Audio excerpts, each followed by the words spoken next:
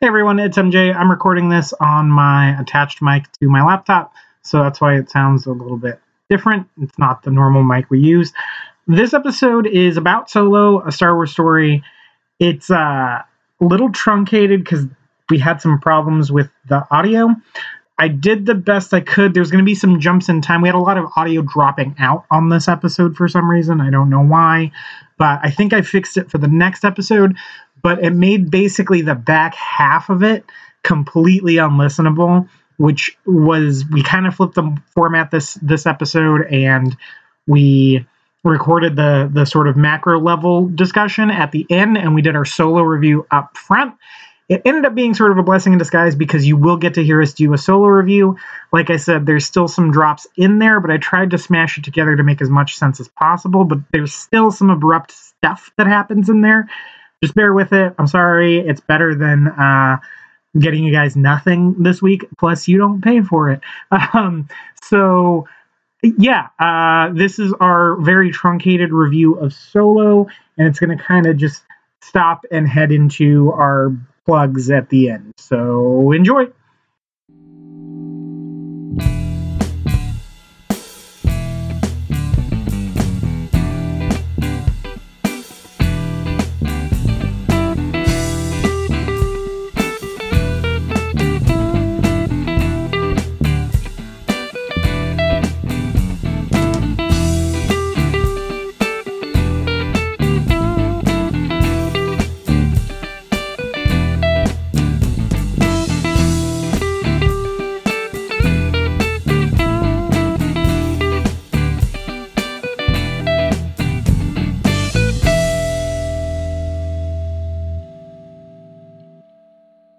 Hey everyone, welcome back to Real Perspective, the podcast based on a YouTube channel based on a podcast. As always, I'm your co-host, MJ Smith. And I'm Michael Morey. And we are here to talk about Solo, which is the fourth one of these Disney Star Wars things and like ninth movie overall, something like that. Mm-hmm. Is it 9? No, 10. 10? Yeah. This is the 10th one? Yeah, because there's 8 saga movies and 2 spin-offs, right? You are correct. Yep. We've gotten a Star Wars every year since, 2015 now? Yep. Because Disney acquired Lucasfilm, and they are telling both a new saga kind of revolving, at least tangentially, around the, quote, original 3, that's like very connected to the original trilogy and the prequels and the Skywalkers and all that. And then on the years we're not getting those, we're getting these sort of side stories that are still connected, but one of them was Rogue One, which was the story of how the rebellion ended up with the plans that led them to defeating the first Death Star. And now we have the second one, which is called Solo, a Star Wars story. It is about a young Han Solo, played by Alden Ehrenreich, I believe is how you pronounce his name. And it's kind of just like how he became Han Solo and met Chewbacca. That's CHEWB period space BACCA. How he met, I went to say Chewie and Chewbacca all at the same time. How he met Chewbacca, how he met Lando, how he got the Falcon, how he got his dice. And that's kind of it. Yeah. That's the plot of the movie. More or less. So there were some production woes Yes. in that Phil Lord and Christopher Miller, right? Do I have that right? Lord and Miller, the directing duo behind the 21 Jump Street movies and the Lego Movie, and the producers of Last Man on Earth, were originally attached to the movie and filmed most of it. And then they were fired by the studio because there were too many ad-libs and they thought it was a little too jokey. So they brought Ron Howard in to sort of kind of shepherd it over the line to kind of hit this May Memorial Day traditional Star Wars release date. So the movie is I don't know how much of a hodgepodge it is. It felt very much like one guy. I think 70% of it is Ron Howard. Yeah, like I said. Because he came and did some additional shooting on it. They were fired with 3 weeks left on shooting. Ron Howard shot for a little bit longer than 3 weeks. I think it was a couple months. And then they got it over the line to what we have now. And then I'm sure, I don't know if there were any rewrites involved with that. I think they brought Ron Howard in specifically to make him adhere closer to the script that was already there. So, Mike, what did you think about Solo: A Star Wars Story? Noting the production history, I don't feel like you watch the end product and see any sort of signs that there were problems behind the scenes. There are only like 2. Yeah. So from that standpoint, it's not as much of a mess as it could have been. Justice League. Right. Justice League or Suicide Squad. That being said, the movie that they did make is very mediocre. Yeah. It's the first disposable Star Wars movie. Yes. As in, it feels completely inessential to any sort of viewing order or anything like that. I really have no care to see it again. Yeah. There's not much deeper behind it. And not to say that Star Wars is deep or anything like that, but you won't glean anything from watching it again, I feel like. And I don't really feel like I had anything to say. It just felt like a list of Han Solo factoids being checked off in sequential order. Yeah, man, this movie's really boring. Yeah. It's so That's boring. what I'm getting at. I went to a 9:25 showing, and it's about 35 minutes longer than it should be. And this crap is 2 hours and 15 minutes somehow. Mm-hmm. And I was just like, come on. Yeah. Like, let's get to the end of this thing, man. And it's not... Is it bad? Not really. Is it good? No. Also. Yeah. It's like quote unquote fine. It's the first movie I think I've ever seen that is object driven, and I don't mean that there's a MacGuffin at the center of it. Obviously, I've seen those types of movies. What I mean is that the entire characterization and story of Han Solo is based on him acquiring items you are familiar with Han Solo having and being in possession of. Correct. That's the plot of the movie. Mm-hmm. And I don't understand why. I don't understand how they... I mean, it's Jake and Lawrence Kasdan, right? They are well-versed in Star Wars, and this is the script they decided to make. It was kind of baffling. Yep. The problem is, it's boring, so it's not so bad that it's bananas and you have to see it, but it's not so fun and good that you have to go see it either. Mm-hmm. It's just kind of... like you said, it's disposable. It's just, it's a movie. Right. And I felt nothing about it after. I'm actually forgetting details about it. Like the further away we get from it, the more I forget. Right. Yeah. Like I was wondering if that was like a thing. Basically, I had kind of an intense weekend, so I was wondering if I was just like jettisoning my brain as it was happening. There was like a point midway through where I thought I was enjoying it, and then about 20 minutes after that, I was like, no, I'm not enjoying this anymore. So. But going back to the boring point, I think that is attributable to the fact that the script the story itself goes and starts itself and then ends and then starts itself again and then ends and then starts itself again multiple times without getting like too plot heavy into this and synopsis heavy. You got the initial part where he's on Corellia and he's a little street urchin, all that stuff. Then the movie like skips forward ahead a couple years, and then he's like an Imperial officer and he goes and joins Tobias Beck's crew of scoundrels, and they go and do like a train heist. Then the movie goes and restarts again, and they go and botch that and have to go and get new shit to get the hyperfuel to go and talk to the bad guy. The train heist was put into motion by this guy named Dryden Voss, who works for this crime syndicate, and that's who they were supposed to be stealing this hyperfuel for. They botched it. Dryden is he's got a short temper. Right. And so he basically makes a deal with them to go and get unrefined hyperfuel from Kessel, which should be a familiar term to anyone who's seen New Hope, and bring it back to him. And then so that happens. But that happens at like the hour mark. Yeah. That's like the halfway second act. through. Yeah. And it finally introduces kind of the main plot, Right. which is bizarre because you're already halfway done with the movie, which Right. makes it feel like the other stuff was inconsequential. Like Thandie Newton's character and Jon Favreau's That's the most character. frustrating part of that Like entire they both movie. die, and so like it was, why did I even learn about these people? Yeah. Because they drop them. Also, they're the most interesting characters in the whole exactly. movie. I would much rather have just like the Thomas Beckett, Rio. Right, them just pulling off cool like stunts and heists Yeah. and stuff. And the train part is the best action scene in the whole movie, It's as far as I'm pretty concerned. dope. It's pretty good. Yeah. But then the movie restarts again because they meet Dryden Voss. They actually meet the bad guy halfway through the film. Right. And they restate the objectives and kind of introduce Han Solo's girlfriend who he left behind. Right. And she's back in the mix. Then it kind of restarts again where they meet Lando, Yeah. in a way. And then they go and take the stuff. And then it leads to a chase. And then it like kind of leads to some Maltese Falcon-esque people double-crossing and triple-crossing each other thing. Right. And then it kind of ends weirdly. Like it just goes and sets up sequel bait for 20 minutes. Yeah. And like all the air gets like let out Yeah. of the movie at that point. Yep. So you started the movie like 4 or 5 times over, it felt like. Yeah.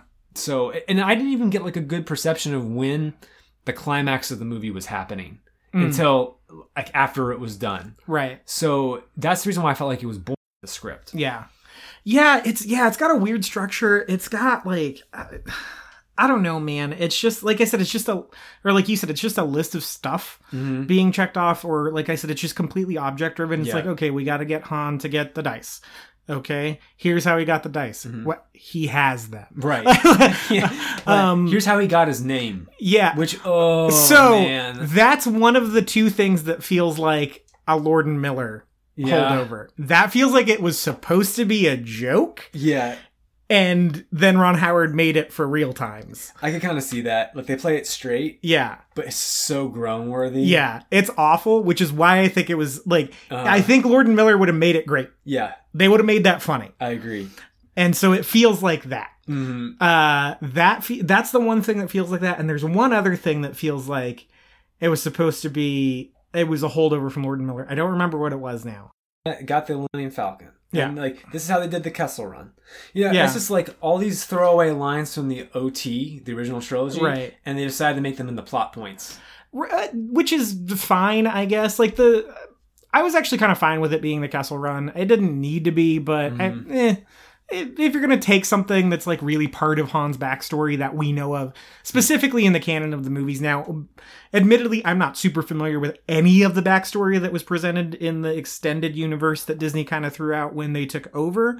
My understanding is that it was kind of light to begin with. So Yeah. there's not a lot that you can quote unquote ruin the character with by filling in his backstory. So I'm actually kind of fine with it being the Kessel Run. It's just all kind of boring. Right. Well, here's my problem with it though. I don't like how all the things that made Han Solo like happened to him in a week. Yeah. I really hate that prequel trend of, everything about this dude was formed in like 5 seconds. Yeah. And the rest of like his life beforehand or after didn't really matter. Yeah. I really even don't like that scene in Indiana Jones 3 where he goes and like gets his hat or something like that for the first where he gets time. the whip and he gets on the whip. circus train. Yeah, And he his gets the hat, scar. And he gets the scar, and it's just too much. But that's kind of a nitpick aside. So at the core of this is Alden Ehrenreich, who there was rumors of Disney hiring an acting coach because they didn't like his performance, and then the trailers hit and fans were kind of on the fence about him. Well, it also kind of felt like the marketing was trying to hide him. Yeah. I think that may have had something to do with the rumors.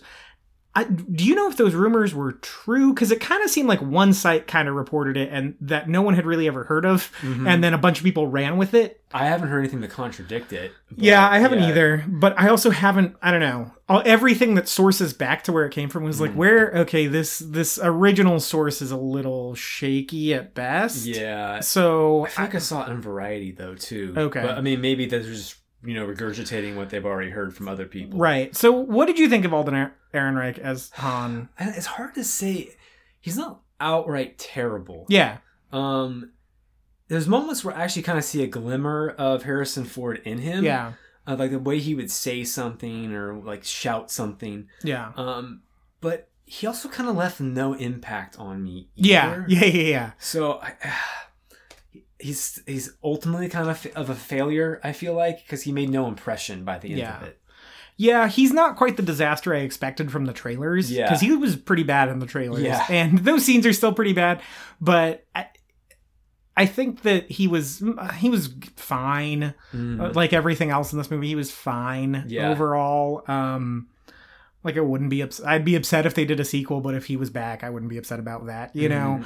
And we got kind of two, right? So there are two kind of different interpretations of iconic characters in this movie. There's the Donald Glover kind of full on impression. Yeah. And then the Alden Ehrenreich kind of, let me see what I can do with this before he's the guy we know. Right.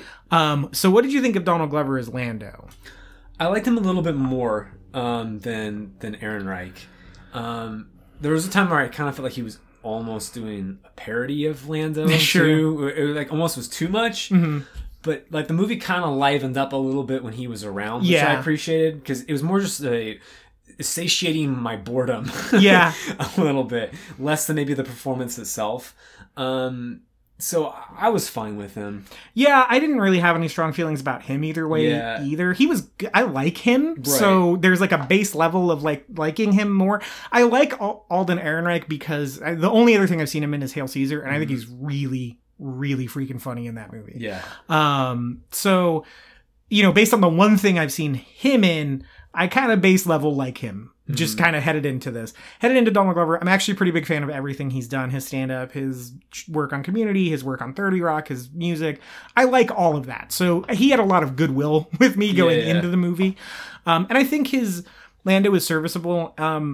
I don't really want to... He's not interesting enough to really make me want the Lando movie that people are talking about. Well, they don't really give him much to work with. Yeah, he's just kind of pretentious and that's it. Like, that's his character. And which is fine because he kind of is. Like, it's funny, but it ultimately isn't... He's not really a character. Yeah, he doesn't have really a discernible arc. Yeah. He's in the movie for maybe 30 minutes. Yeah. He's not even in it that long. Yeah. He does get what I think is the best joke in the movie, though. Which is when Han is like, there's, 30 mercenaries on that ship over there, and then he just leaves. Yeah. I was like, that's a good joke. No, like, that's a good gag. Yeah. So of the original, of the characters that aren't unique to Solo, I actually liked Chewbacca a lot in this movie. Actually, Chewie was really cool, and it demonstrates how they've have underutilized him in the sequel trilogy, because they made him do different things, rather than just be some weird sidekick and that's it. You know what? I'll push back on that a little bit. I really like his moment after Han dies in Force Awakens as well. Oh yeah, okay, that's fair. The Wookiee rage part. That's actually probably my favorite part of Force Awakens is Chewie going ham on those guys after he sees Han die. And I think I'm actually I don't want the Chewbacca origin story because this was kind of it. And also I don't want to read a Star Wars movie, but this new guy, I don't remember his name, the new Chewbacca guy, the new actor. Oh yeah. That guy's really good, man. He really gives Chewie a character. Yeah. And, that's a lot. He's got a really defined personality and he doesn't have an arc necessarily. He kind of does. He kind of does, actually. Yeah. I don't know. They give him an interesting enough backstory and his intro is pretty cool. I like that. He's a prisoner and he's sort of this creature that the Imperials don't really understand and his intro to the movie is pretty good. Yeah. And we see him mangy. I liked seeing that just because I'd never seen a mangy Wookiee before. I don't know. They do some really interesting stuff with Chewbacca in this movie. Yeah. That was weirdly ultimately my favorite stuff besides Beckett's crew of the Jon Favreau Rio character and Tandy Newton's character. Yeah. Woody's good in it. He's always good. He's always good in everything. Although I have to say, I'm kind of sick of seeing him in things. Okay, there's a little too much cross pollination between other franchises. I've seen him in Hunger Games already at the time, and then you've got Dryden Voss's actor Paul Bettany, where I just saw him a month ago as Vision. And part of the things I like about Star Wars is it's kind of these lesser. So he wasn't originally the villain, right? It was a different... No, it was a different guy. Yeah, it's a guy from The Wire. He couldn't come back for the reshoots with Howard. So, but that's just to go and say that I don't like all this cross-pollination because I like Star Wars kind of being this thing where I don't recognize everybody and their brother from which is some probably other the franchise. strength of Alden Ehrenreich in the thing. Yes. He's got essentially one other major credit to his name that not a lot of people saw. It's a Coen Brothers movie that's like really esoteric, right? Yes, right. But no, he's good in it. Tandy Newton's pretty good. Yeah. I was really disappointed when that crew kind of bites it. A lot of them. That was, yeah. It feels like the movie loses a lot of narrative momentum And heart. Yeah, and then we get introduced to like a whole new group of people where it just kind of feels like, why did we just spend time with those other people? Yeah. If we're just going to be disposed of. And then we go and get introduced to Lando's sassy bot. Yeah, what? That's probably like one of the weakest That's movie. the other one. I felt like she was supposed to be like a Lord and Miller joke, and then like Howard doesn't really know how to convert that, and so he was just like, I don't know, play it a little serious, I guess. But it didn't fit. She was like kind of annoying. Yeah. But like, and I feel like she was supposed to be, but it didn't really like. Yeah, but like the characters treat her as annoying, but it's not like funny annoying. Right. Like the movie doesn't necessarily endorse her, but it doesn't like play her annoyingness off as funny enough to be comedy. She's in a really weird spot. And I think there's a spot where that character can work in the Lord and Miller version. Right.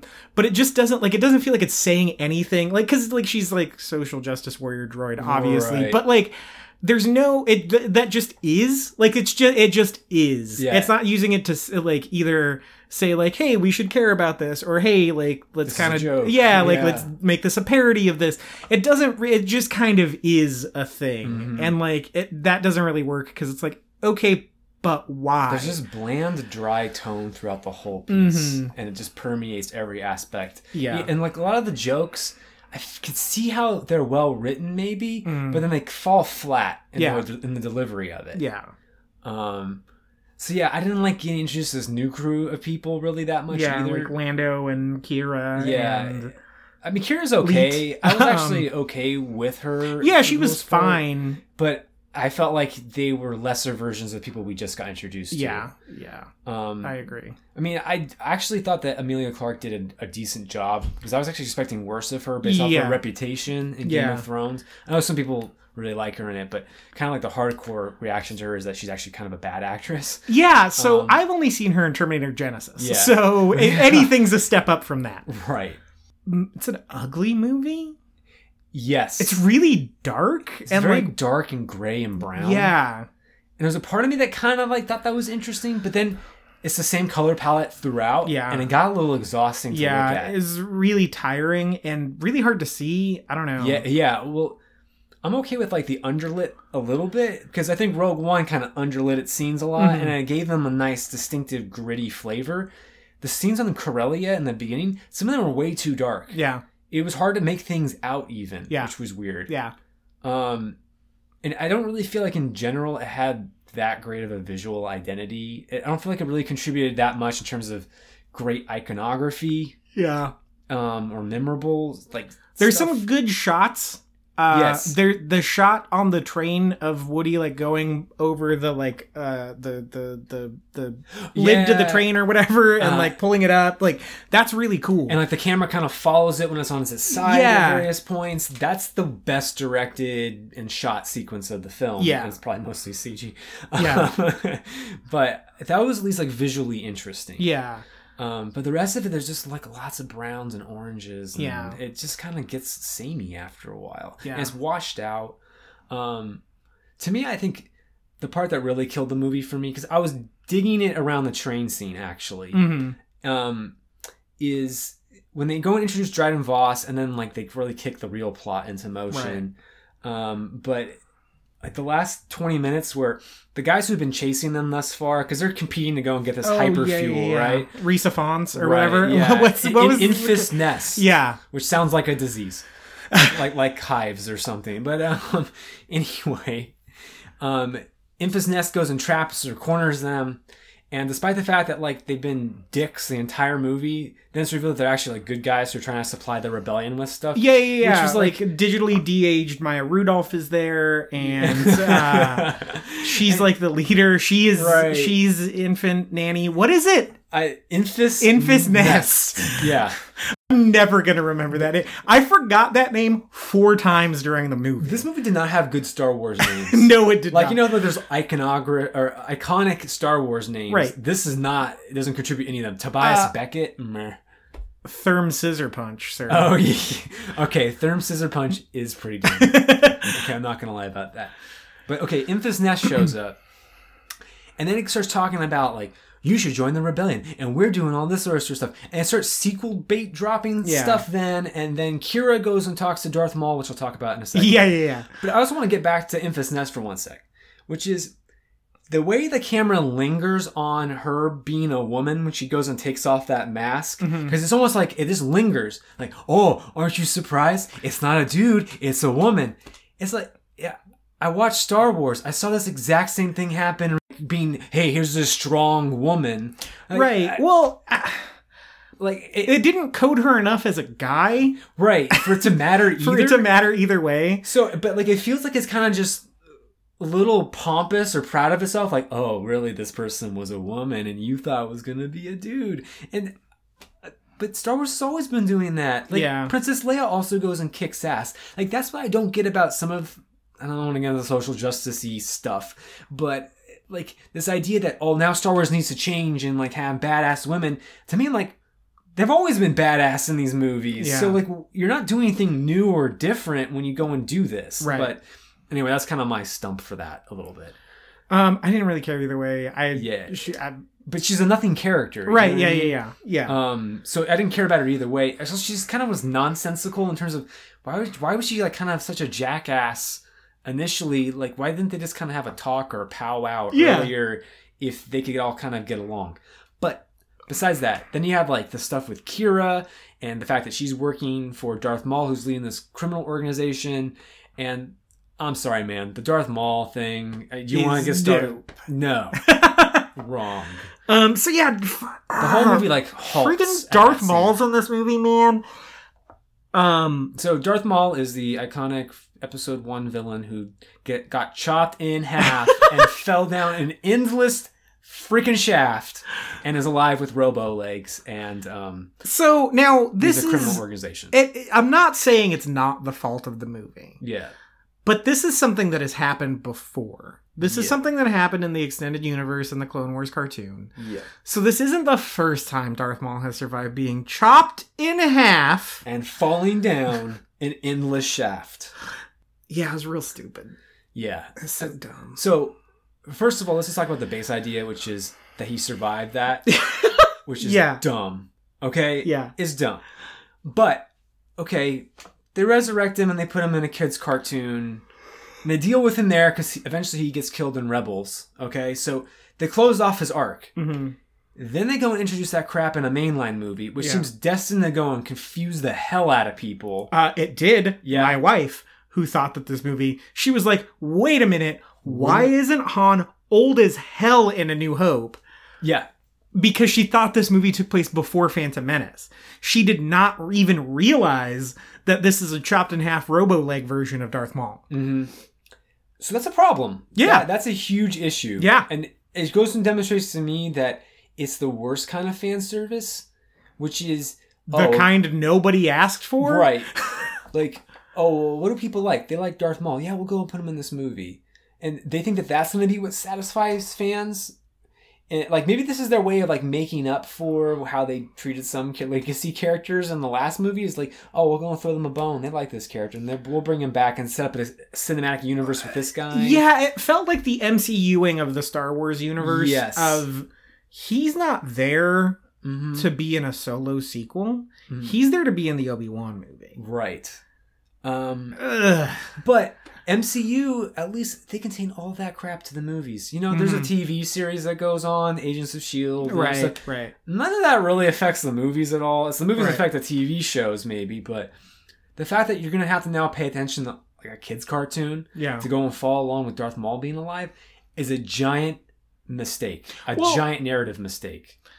But here's the thing is like, isn't he even different in the cartoon? Like, doesn't he have like spider legs in the cartoon? He had spider legs for a little while, and then he had just regular kind of bipedal robo legs. Oh, okay. Yeah.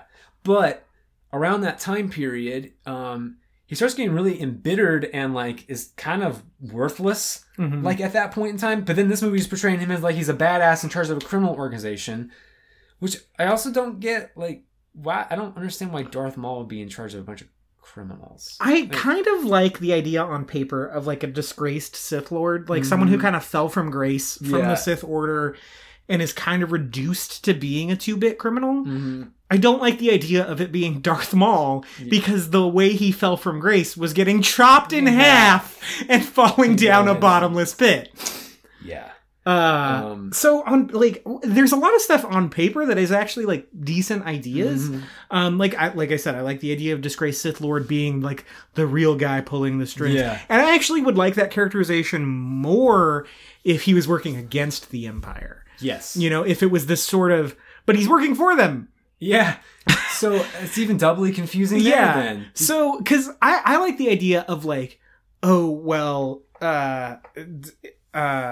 Infinity Stones is working for the rebellion, and then you have, what's Infant's Nest. God. Which is not the name of like a nursery, Infant's Nest. Right.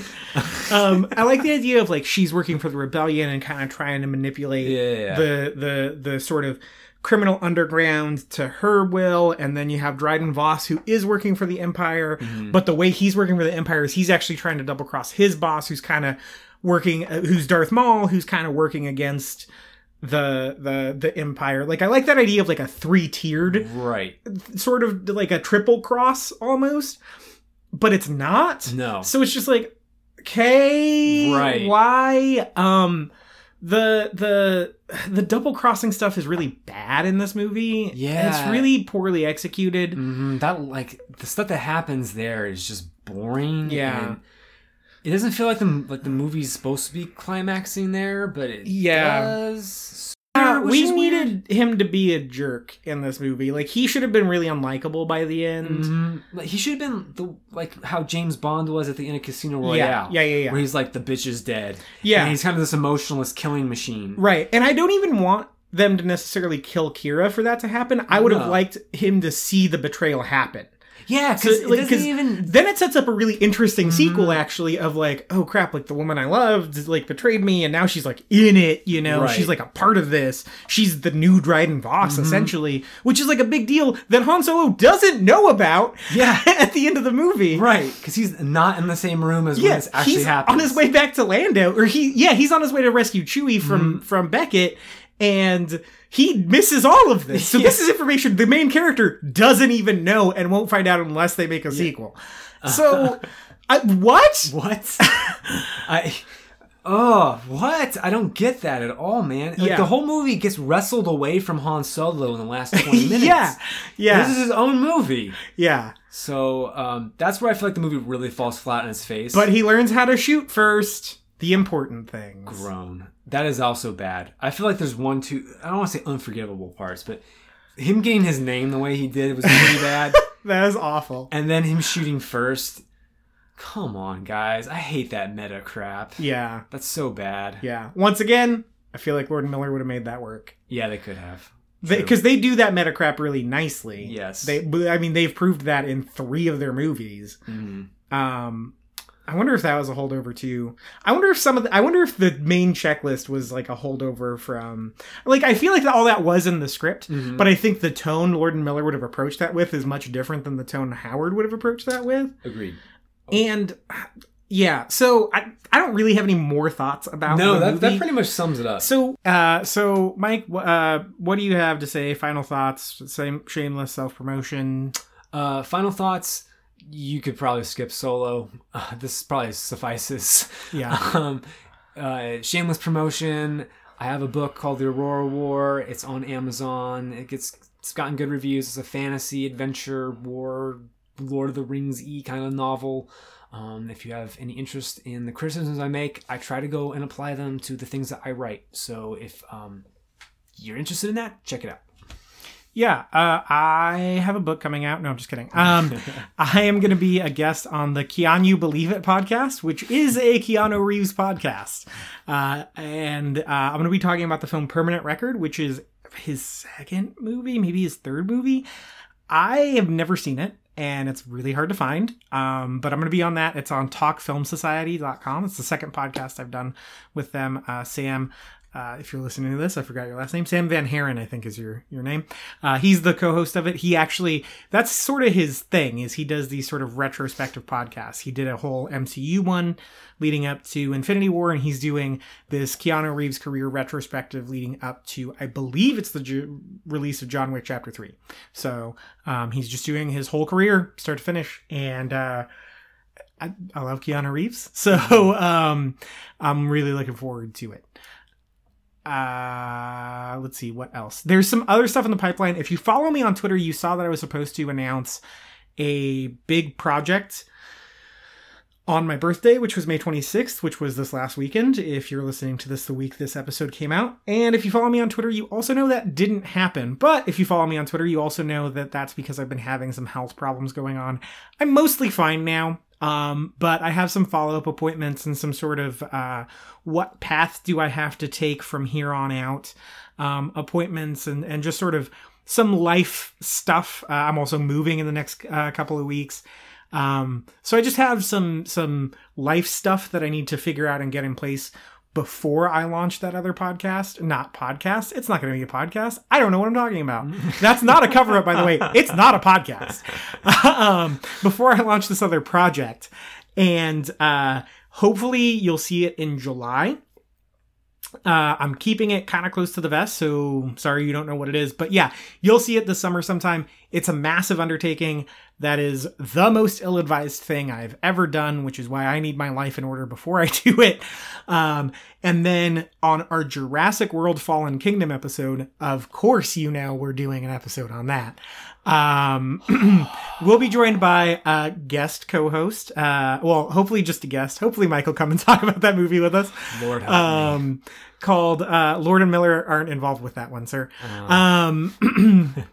By the name of Corey Tyndall, the former co-host of the Before and After show, and the both of us have a very exciting announcement on that episode that I'll tease out right now. So yeah, tune in to that episode to hear sort of an exciting announcement of a new something that we're going to be collaborating on. And then there's sort of a if you like me and my writing, so that should give you a hint about what it is. Look for around the end of the month-ish with a kickoff date, around the end of the month-ish announcement with a kickoff date of hopefully July 1st. That's my goal right now.